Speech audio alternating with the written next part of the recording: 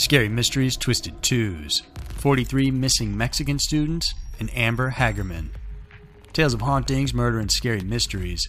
Every week, Twisted Twos dives into a pair of uniquely terrifying true stories that are worthy of a more in-depth look.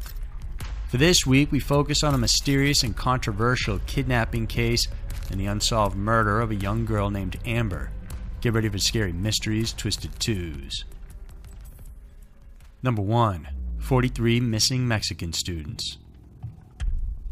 On September 26, 2014, about 100 students from a rural teaching college in Ayotzinapa clashed with local police in the city of Iguala, Guerrero, Mexico. Rocks were thrown and shots were fired, and after the clash, 43 students were taken in by local police. But after that, the story gets very bizarre. Initially, the students were said to have been traveling via bus and were headed to Mexico City to celebrate the anniversary of the 1968 Tlatelolco massacre. Reports say chaos erupted because the students were said to have started hijacking the buses, but student union representatives said the kids were actually hitchhiking and getting rides on the buses when police clashed with them. A chase began and authorities opened fire. A separate bus carrying a local soccer team was mistaken as one of the buses containing the students, and they were shot at.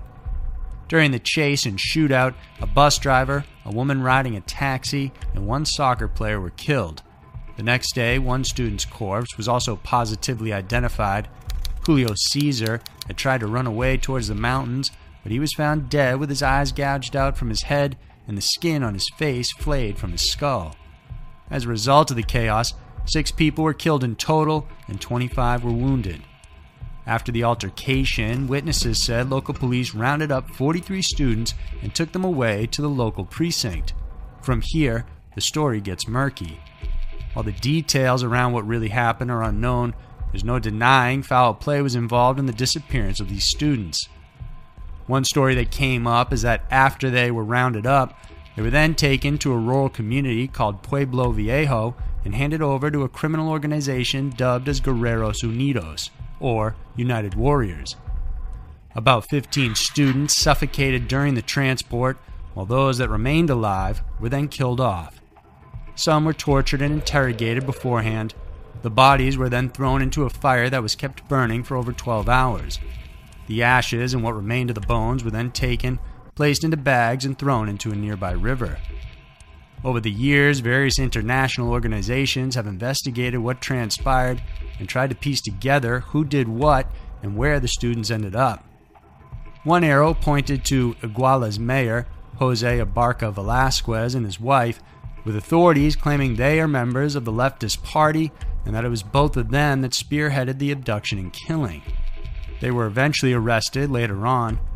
Meanwhile, others are saying that the Mexican army was directly involved in kidnapping the students and killing them.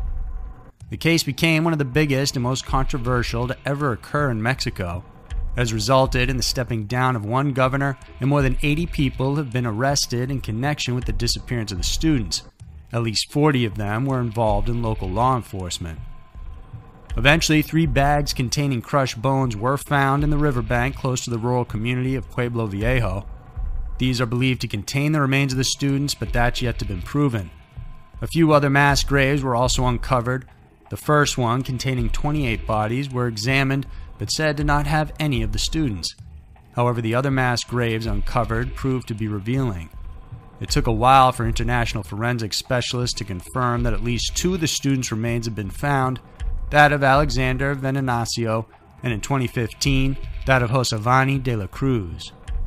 Years after the Iguala kidnapping and murders, the case remains active and is highly protested by many groups. But despite various official investigations and reports released by accredited international organizations, there's been no prosecution that has happened against those accused of the crime. Number 2. Amber Hagerman. For 9-year-old Amber Hagerman from Arlington, Texas, January 13, 1996 was just another afternoon. She was a typical little girl who loved to smile, was in the Girl Scouts, and enjoyed riding her bicycle together with her brother Ricky. But on that January afternoon, Amber and her brother rode their bikes into a parking lot of an abandoned grocery store. The two played for some time when Ricky decided he was going to head back home while Amber stayed behind. Soon after Ricky left, a man driving a black pickup truck pulled up, forcefully took Amber off her bike, and then threw her inside his vehicle. Amber kicked and screamed at her abductor, as witnessed by the only person who saw what happened, Jimmy Kevill. Even though Kevill called police right away and they were on the scene within minutes looking for the girl, they were still unable to find her. Kevill described Amber's attacker as being white or Hispanic, with a medium build, under 6 feet tall and somewhere between 25 to 40 years old. 5 days later, a man walking his dog came across Amber's body in a small swollen creek right by the Forest Hills apartments. This complex was just 4 miles from where she was taken. She had been beaten and sexually assaulted, and her throat had been slashed. Police believe that wasn't where she was originally dumped, and that the rain swept her body into the creek because no one had seen anything unusual in the highly trafficked area prior to the storm. Despite finding her body and having someone witness the abduction, the case went nowhere. Forensics were of little help since the little girl was found naked, save for a single sock. And the location she was found in, the small creek, had running water in it that washed away any critical forensic evidence that might have pointed to a possible suspect. Authorities believe the man responsible for the little girl's death had done similar crimes before. Some officers hope that whoever the suspect is, he's already in prison and simply not linked to Amber's case just yet. A Fort Worth mother, Diana Simone, was so touched and concerned by the case that she contacted a local radio station and asked broadcasters if there was anything they could do to spread the word when something like this was happening. The idea transformed, and soon the Amber Alert program was born. The goal of the program is to alert people in the areas where a child has been taken or is missing. It was initially tested in the local state, but the program had proven successful and was adopted by all 50 states and in 22 other countries as well. As of November of 2017, the program has helped recover 897 children that had gone missing. For Amber's mother, the program is bittersweet. On the one hand, she's grateful so many missing children have benefited from it, but she wonders if her daughter may have been saved had the program been in effect when Amber herself went missing. To this day, the case of Amber Hagerman remains unsolved. As for who might have killed the young girl, police are no closer to finding a suspect than they were when the crime occurred. Over 8,000 leads have been pursued, and police continue working on the case. They are refusing to give up and believe someone out there has information about who had taken the little girl. Those with information are asked to reach out to Detective Ben Lopez by calling 817-459-5373. Those who want to remain anonymous can call the Tarrant County Crime Stoppers at 817-469-TIPS. A $10,000 reward is available for any information that would lead to an arrest.